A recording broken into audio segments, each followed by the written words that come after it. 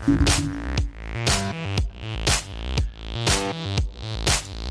Entrepreneur MBA podcast purpose is to help existing business owners grow their companies past the 10 million in revenue per year benchmark.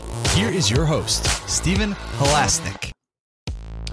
Welcome, everyone. My name is Stephen Halasnik, and I'm co-founder of Financing Solutions. Financing Solutions provides easy-to-set-up lines of credit for small businesses.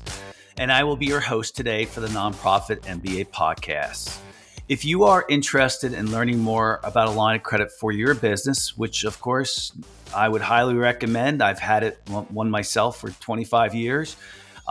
Please visit our website at fscreditline.com. That's FS as in Financing Solutions, creditline.com. Over the last 25 years, I've built 6 companies in the $5 million to $25 million range, including 2 companies on the Inc. 500 fastest growing companies in the United States. I love learning from people with business experience, and today I am very excited to be speaking with Irina Podubnaya. And Irina, welcome to today's Entrepreneur MBA podcast. Stephen, I'm excited to be here with you today, and thank you for having me. Well, I'm excited that I pronounced your last name correct. So, that's for me, that's the bigger challenge. It's a bigger challenge for me to pronounce your last name than it is for me to run a business usually. So, let's get into a little bit about your background. Irina is the founder of TrackMage software for which is package tracking that includes sales and customer retention by providing an outstanding post-purchase customer experience. Her journey started from running a fulfillment center in China for 2.5 years, and I might add, without speaking Chinese. And she went to launching a SaaS company completely remotely without external funding and running successfully currently to this day. So what does TrackMage do exactly? TrackMage actually is a platform that helps e-commerce store owners provide better post-purchase experience by providing shipping updates to the customers. So everything that happens after the buy button is pressed and on the back end. So this is all handled by TrackMage, and it helps e-commerce store owners actually gain more freedom by automating the routine stuff. So it literally just sends those emails to customers about the whereabouts of the package, then asks for reviews on autopilot, and also upsells them additional products while we're looking at the package that's traveling to their destination. So it's a big problem, huh? It is a big opportunity, I would say. It's not a big problem for the business that actually handles it well.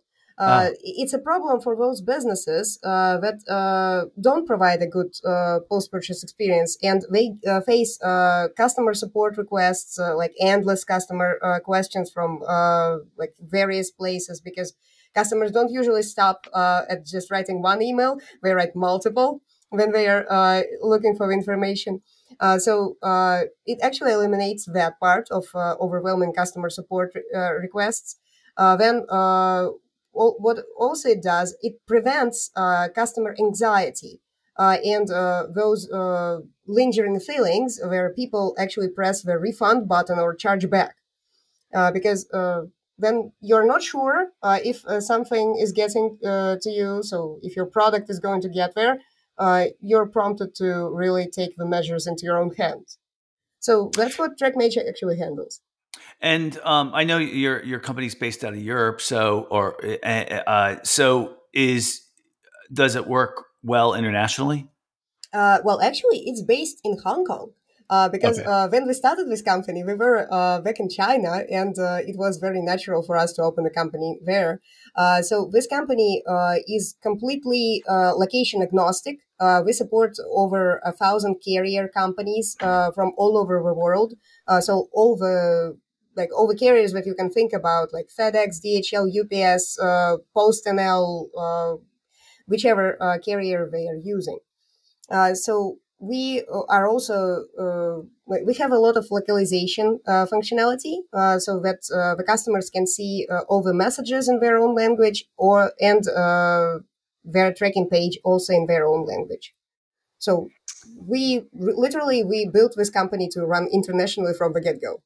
Well, I guess it makes sense. I mean, I asked that question because packaging is internationally, right? Yes. And you're not going to run a local package company that's tracking packages because everyone's shipping all over the world. So it's kind of it must be a fascinating industry. I know you've probably been doing it for a long time, but to see how things get shipped, it is quite amazing, isn't it?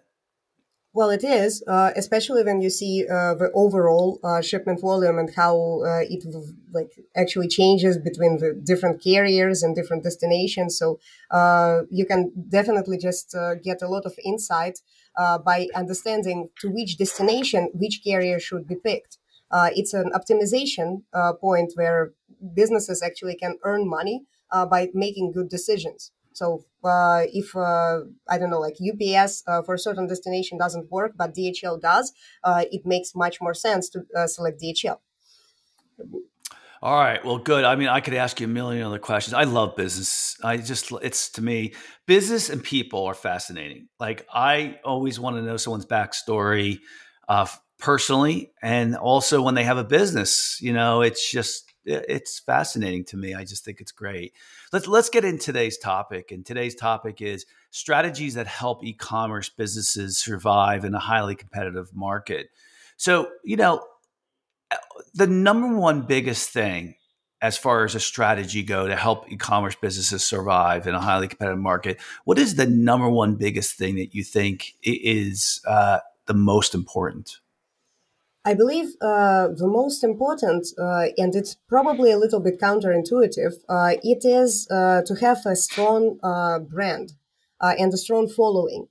Just because when you are in e-commerce and when you introduce new products, you always need to be sure that they are going to sell. And if you are just starting and you are not sure that the product is going to sell, it probably doesn't like make sense to invest a lot more money into inventory. So if the business is literally just like some kind of side hustle that the business owner is running to test the waters or to test that the margins are good, it probably makes sense to first make sales and then buy the inventory. So the drop shipping model or something like an arrangement with your supplier. So that's the best part. And if you start from a brand, you literally have the unlimited capacity to sell additional products to the same customer base. So when you're growing a brand and it gathers a lot more attention and a lot more customers that have a good experience with that brand, you have the ability to introduce more and more products to that same customer. And literally, a lot of businesses they start from this crazy idea to sell something like dude wipes. So just those products for men that naturally were always marketed to women. And then they just established the new sub niche or sub niche category, and they gained a strong following. And people support the brand not because they love the product, but also because they love the brand itself and the messaging of it. So the first thing might be just to start from the idea stage, where you don't have to invest a lot of money. You just need to be you just need to understand your prospective customer, and you need to understand how we are buying and why we're buying. Yeah, I think I just did the last uh, podcast I did was about branding, right? And so it's interesting when you say this because it didn't come up in that podcast that I did about branding, but I think about like I guess over the last 10 years, I've really got involved in buying from brands that I really, really, really, really like. So an example would be this shirt I'm wearing now, right? The company's called Kuhl, Kuhl, and I think I'm a walking billboard for that company, and the reason being is that they make all of their clothing out of a material that's stretchy and that's comfortable to me. And so I know when I buy stuff from them, it's going to be consistently the same way. It fits me well, and it's going. And I'm not telling anybody out there something that they don't already know.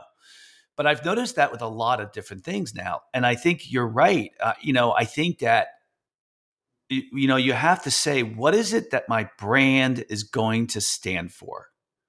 What is it that my customers can expect every time they get something from me? And you're right, that's from the drawing board. And then you can't waver from that, right? Is Yeah. that is that what you're saying? Yes, the alternative way would be to just start a company that's going to be, I don't know, catering to the current trends. So then you just do some research on Amazon and see what sells well, and then you come up with a product with a tiny detail that's going to stand out from the crowd, but it's still pretty much the same product. And you understand that it's going to sell, of course, but are you going to build a sustainable business out of it? But what if that product just goes out of fashion? Or what if the seasonal demand is not going to be there all the time? That's why a lot of dropshippers and a lot of people who are just getting in e-commerce, they start from seasonal demand. They just sell, for example, Christmas trees when it's close to Christmas. But with seasonal demand, you don't really build this sustainable business. It's just like this huge wave of orders. When you fulfill them, then that's it. That's the end of your business. And that's why it's much more sustainable to think long term. So I've seen some interesting examples where the business was built around an idea that all the customers love cats. And then they built a store that sells cat merch, like the T-shirts, the caps, the I don't know, like all the little figurines, and they never really run out of ideas what to sell, because like probably cats are the most lovable animals on the internet, and that's why there is an unlimited supply of different merchandise that can be introduced. And they even do certain things like drops. So they create a merchandise like specifically themed, for example, for Halloween, and then they drop that merchandise to never reintroduce it again in the line. So that's very similar to fashion. But when it comes to e-commerce, it's very hard to sustain the same amount of sales regardless of the seasonality.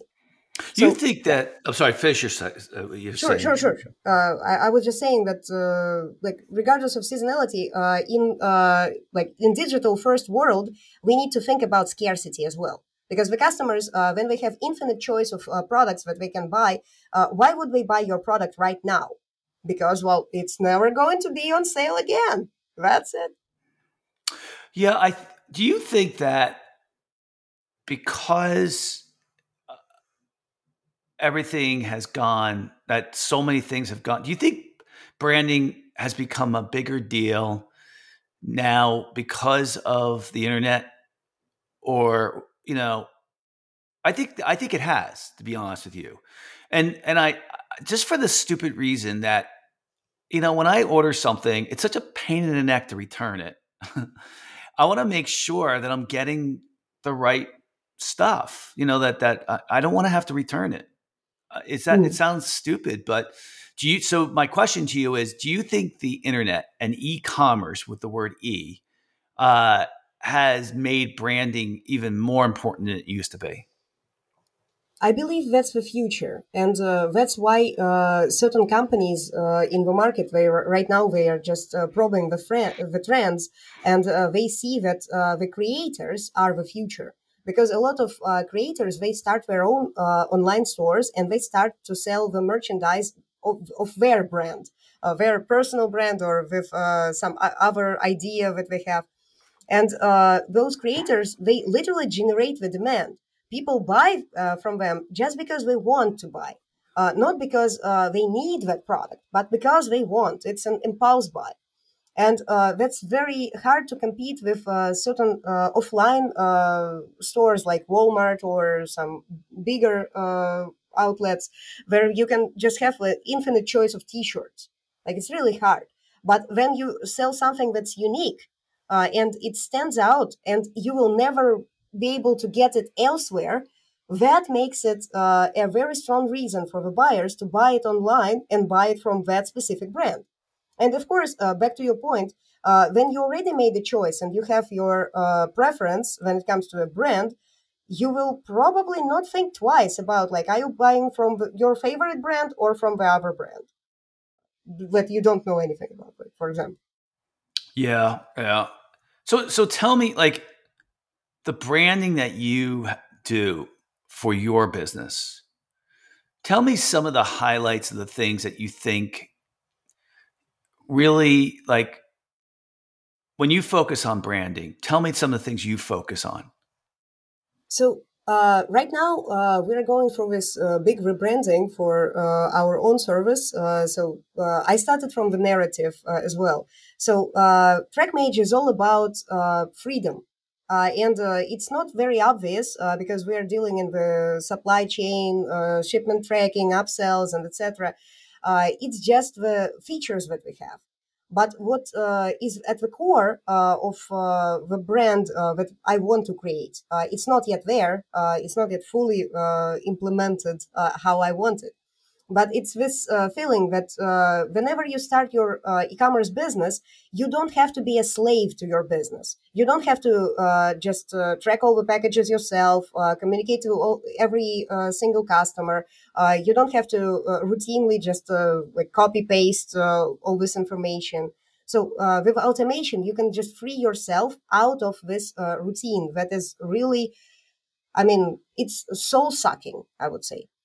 Because TrackMage, for me, originally started back in China when I was running a fulfillment center and I was packing the boxes. I was checking all those statuses. I was communicating to all those suppliers.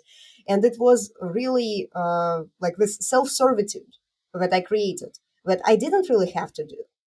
And at that point, I realized that for the best reasons, when we get into business, we actually want to create freedom for ourselves, not more work for the sake of work. And that's why TrackMage, like right now, we're focusing on just showing that we got you, like we got your back when it comes to processing and fulfillment and shipment tracking and customer support.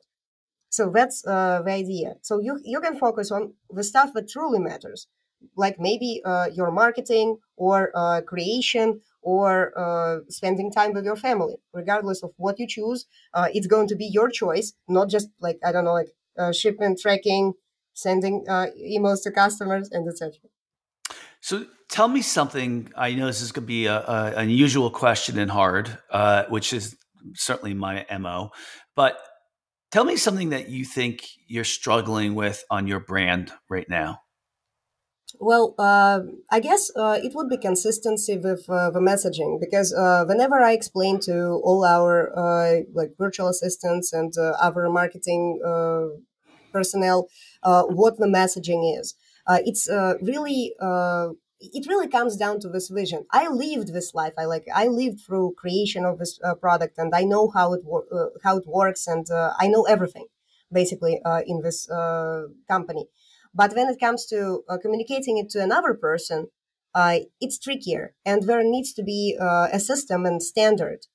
So what we have right now is we just literally set up the branding guidelines. We had like lengthy kickoff calls with all the people who are getting involved, and well, branding needs to be consistent and it needs to communicate in a single voice, not in a variety of different voices with very sparse messaging. So that's what I'm struggling like, just consistency. When you're working on your branding, when you're kind of addressing it and you're talking about uh, making improvements, do you put it in writing? Do you have a branding sheet, so to speak, where you're putting it all down, saying this is what we stand for, this is our mission, this is our purpose, this is what our products need to do, that type of thing? Yeah, countless of times, I would say, even because I've been writing, rewriting, writing, rewriting. I also have a book in the making that's going to help e-commerce store owners just literally understand how it goes from like point zero to the biggest possible outcome, where they have I don't know, their private label, and they have to manage inventory and multiple locations and etc. So like it literally started from just this consistent effort of writing everything down and making sure that it makes sense, because yeah, without that, it's really hard to stay consistent, and it's really hard to communicate the same thing to the other people who are working in the business. Yeah, I need to see it in writing. So like I need, I would say 90% of the business owners I know, and I know a lot of business owners, like hundreds and hundreds, thousands maybe. Um, it's very unusual for them to keep a business plan, right? And I'm a firm believer that uh, people who have business plans that's in writing, that's reviewed often, have a less chance of failure. And this is the reason why I believe in it, because it helps me. But it comes to the point about getting something in writing. I also believe in keeping it short too. Like I believe in a 1-page strategic business plan, right? I don't believe in a 30-page strategic plan. So do you follow a methodology for your branding from somebody else, or did you just kind of make it up on your own based on what you thought you wanted? Well, when it comes to our own brand, I literally started from some tutorials on the internet. I wouldn't be lying and saying that I picked some specific methodology. So it was we started from the brand book where we discussed the messaging, and we discussed the uh, key characters that are going to represent the brand, and the colors and all this stuff. So it was literally just me and the designer discussing it back and forth, and then introducing that to the team, and then indicating them, and it just escalated with step by step process. Yeah, So yeah, yeah, so it was and gradual adoption. gotcha. Yeah, yeah. Fair enough. That's cool. All right. So we talked about the first thing, and that is in regards to successfully competing in an e-commerce marketplace, that you need to have a brand. You need to stand for. You need to know what your brand stands for. Everything having to do with branding. That's number one. What would you say number two is? Well, the number two, with the current circumstances, I would say would be either customer retention or inventory. Because one on the other, they are both competing for the second place. So when it comes to customer retention, because we are entering a recession, and some people argue that we are already in recession, that we need to really figure out a way to not only acquire new customers, but also retain them in the business. So the more customers we retain, the less we have to spend on acquiring new customers to just continue getting existing figures that we're getting every month.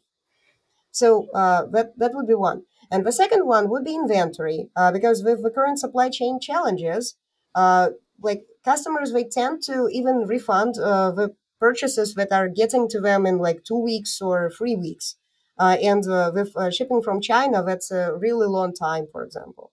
And that's why it probably makes sense to source locally, or at least buy it beforehand and then distribute between the customers. Some very bold marketers, they try to resell Amazon even just to cut that last mile delivery. So they literally just resell the products that they buy from Amazon. So I would say that these two are very closely related, and they might make or break the business in this trying time. Yeah. So it was customer retention, and what was the second word? It was it inventory Yes, or inventory. Yes, inventory. Okay, inventory. I'm sorry.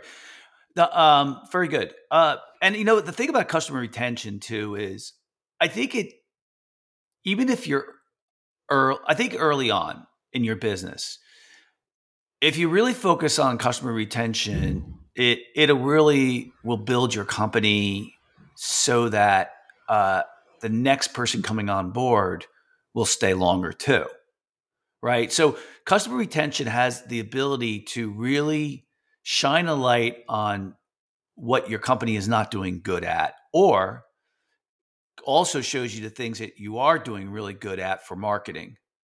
So that you, like, if you talk to a client, you really get to know them. Why do you like us? Why don't you like us? You know, those things. If they find out why they like you, then you can say, oh, well, now I can use that in my marketing. Not that person, not a testimonial, but this is the thing that caught their attention about us. And so I think always learning about your customer allows you to grow a business that's, you know, really responsive to customer needs, which is like a no-brainer, right? Like, I think this second part that you're talking about, customer retention, right? It is like when you say, oh, like, okay, yeah, well, of course, but it's probably the thing that people forget about the most because you're always trying to get new customers, right? Right. That's definitely true. And marketers, they make every effort to sell you this dream of like, oh, you need the next sales funnel, or you need the next best thing that is going to get you more customers. But if you are not retaining any customers, it's almost like it's Yeah. literally a funnel where you drop, like the more water you drop, like the more water just comes out of the other end. But it doesn't it doesn't get accelerating, and it doesn't really grow. So what we've been seeing is that the other model really works better. So instead of thinking of your marketing as a funnel where you like attract more customers and then you convert them and then that's it, you should think about it as a flywheel. Originally, this term was introduced by HubSpot when they were thinking about like what they were doing with their marketing and how it was different. So they just had to reinvent the funnel. So instead of a funnel, this one is circular. So you just get the same customers buying again and again from the same company. And that's how you get those loyal fans and loyal customers for life.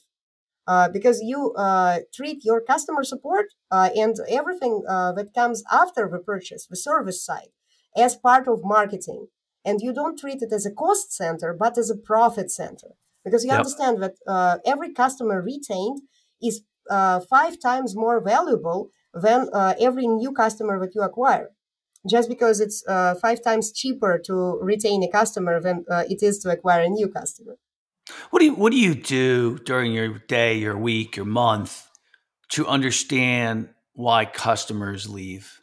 What do you do? What do you watch? Mm. What do you look at? Well, actually, it just depends on if we're talking about the businesses of our customers when we do optimization, or if we're talking about TrackMage itself, because software as a service is very different from e-commerce. So I would just want to clarify which one you're more interested in. Well, I would say both, but you know, what do you pay attention to notice customer retention? So the first one would be the churn rate, of course. So when you have a customer that only bought once, that's just like one-time purchase, and the probability of them buying again is only 27%.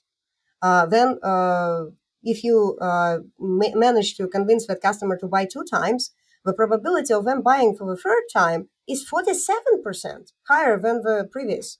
So it's Hmm. like 147, I would say. And then if you would say, if you convince them to buy 2 times in a row and then the third one, the probability is 57%. So they're staying there. They're customers for life. And I've seen that in my own behavior as well. So when I buy from a certain brand, there is a huge chance that I'm going to buy from them again.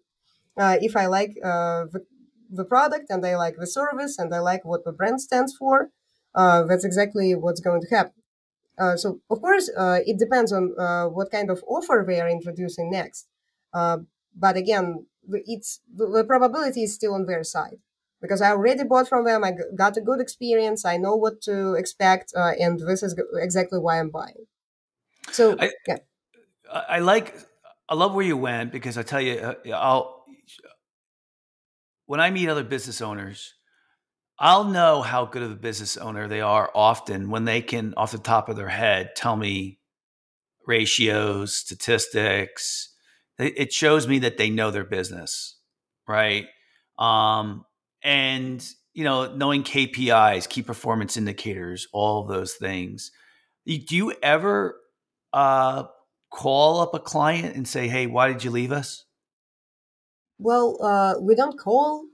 We usually just send emails, and yeah, well, it's been effective sometimes. But the customers, they tend to not even share why they left. That's why we've been using some behavior analytics tools, something like Hotjar, where you can literally see what the customer clicked and what happened. And we've been really improving the interface based on what we've seen the customers actually do on the pages versus what we actually imagined they should do. There is a famous, meme on the internet about the three cats and the balls, like the customer intuitive interface, and then how the customers actually behave. You can Google that one if you haven't seen. So the thing is, so for software as a service, it just needs to be convenient and it needs to do what it tells it's going to do. So that's exactly the KPIs that we have for ourselves. And that's how we measure if the customers actually get the result that they are after with the system. So it's definitely like it's just a balance between understanding what the customers really want and making sure that we actually exceed the expectations. So I'm always brainstorming like what we could do differently from the competition and what we could do slightly better than everyone else. So we have a couple of minutes left, and let's get a third one in. Yeah. We talk about branding, we talk about customer retention, and also acquiring new clients, of course. But what do you think the third top thing is for e-commerce companies to do to be successful in a competitive marketplace? Well, I probably already mentioned it. So, like the inventory. So that's what going to be really important. So that's just because of the supply chain issues, and Yeah, we yeah. don't really know. We don't really know when it's going to change, depending on the situation. So when COVID first started, everyone was saying like, "Oh, it's the trying times." But actually, the e-commerce side, like everyone was like steeply Yeah. growing and like everything was booming just because everyone was locked in their homes and they had to buy stuff online. So that's the that's what we're not seeing right now. So this is kind of like rebound, and we are not getting the same amount of like crazy sales that we've been getting in e-commerce. So with inventory, you really lower the probability of the customer actually refunding the purchase because we're getting that faster. Yeah. So sourcing locally or making sure that you have enough stock to at least send it to the customer right away. That's very important right now. And previously, that was the age of drop shipping, where everyone was sourcing from China, and everyone was really happy with how high the margins were. But right now, it's no longer the case because whenever the customer is really waiting for 1 month, 1 month and a half, the probability of them refunding their purchase is close to 100%, regardless of what you do. So that's why it probably makes sense to really optimize your supply chain for faster delivery and make sure that you have enough stock just to supply to the customers when they buy.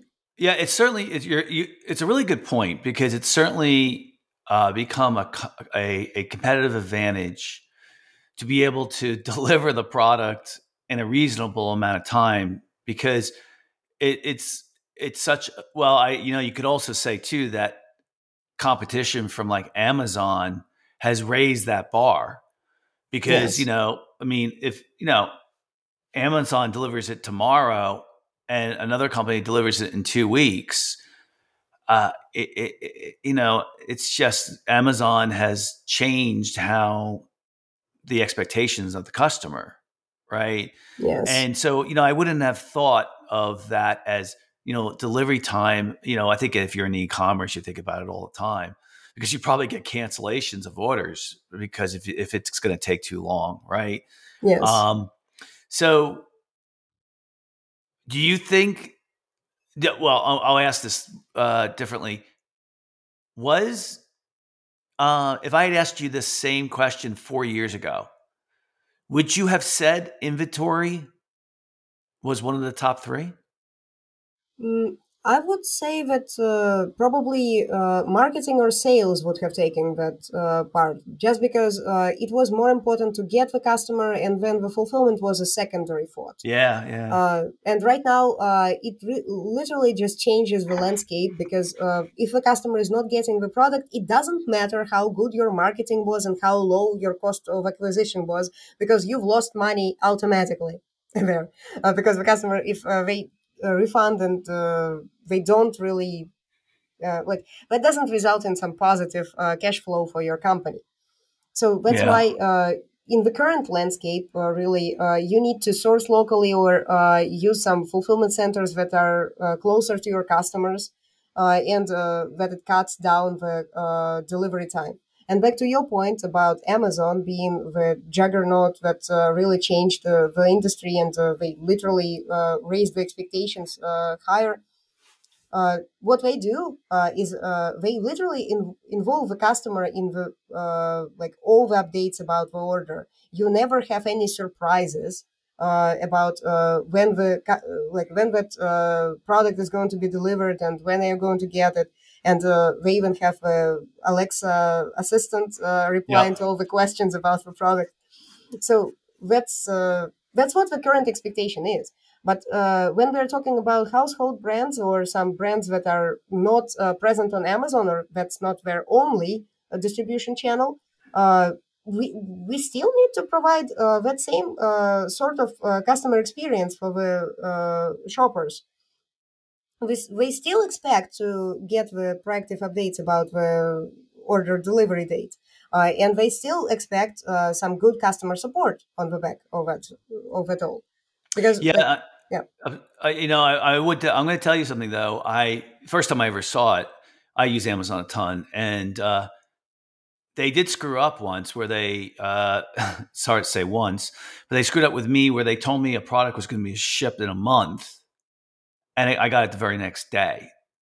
So it was a big screw up on their part because when I found out, I guess through the email that it was coming in a month, I canceled it and I ordered it from another company, which was an Apple Watch, right? Hmm. It was expensive, right?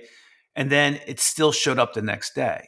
So I had to return it and stuff like that. So it's the first time I've ever seen them make a big mistake like that. That was pretty serious.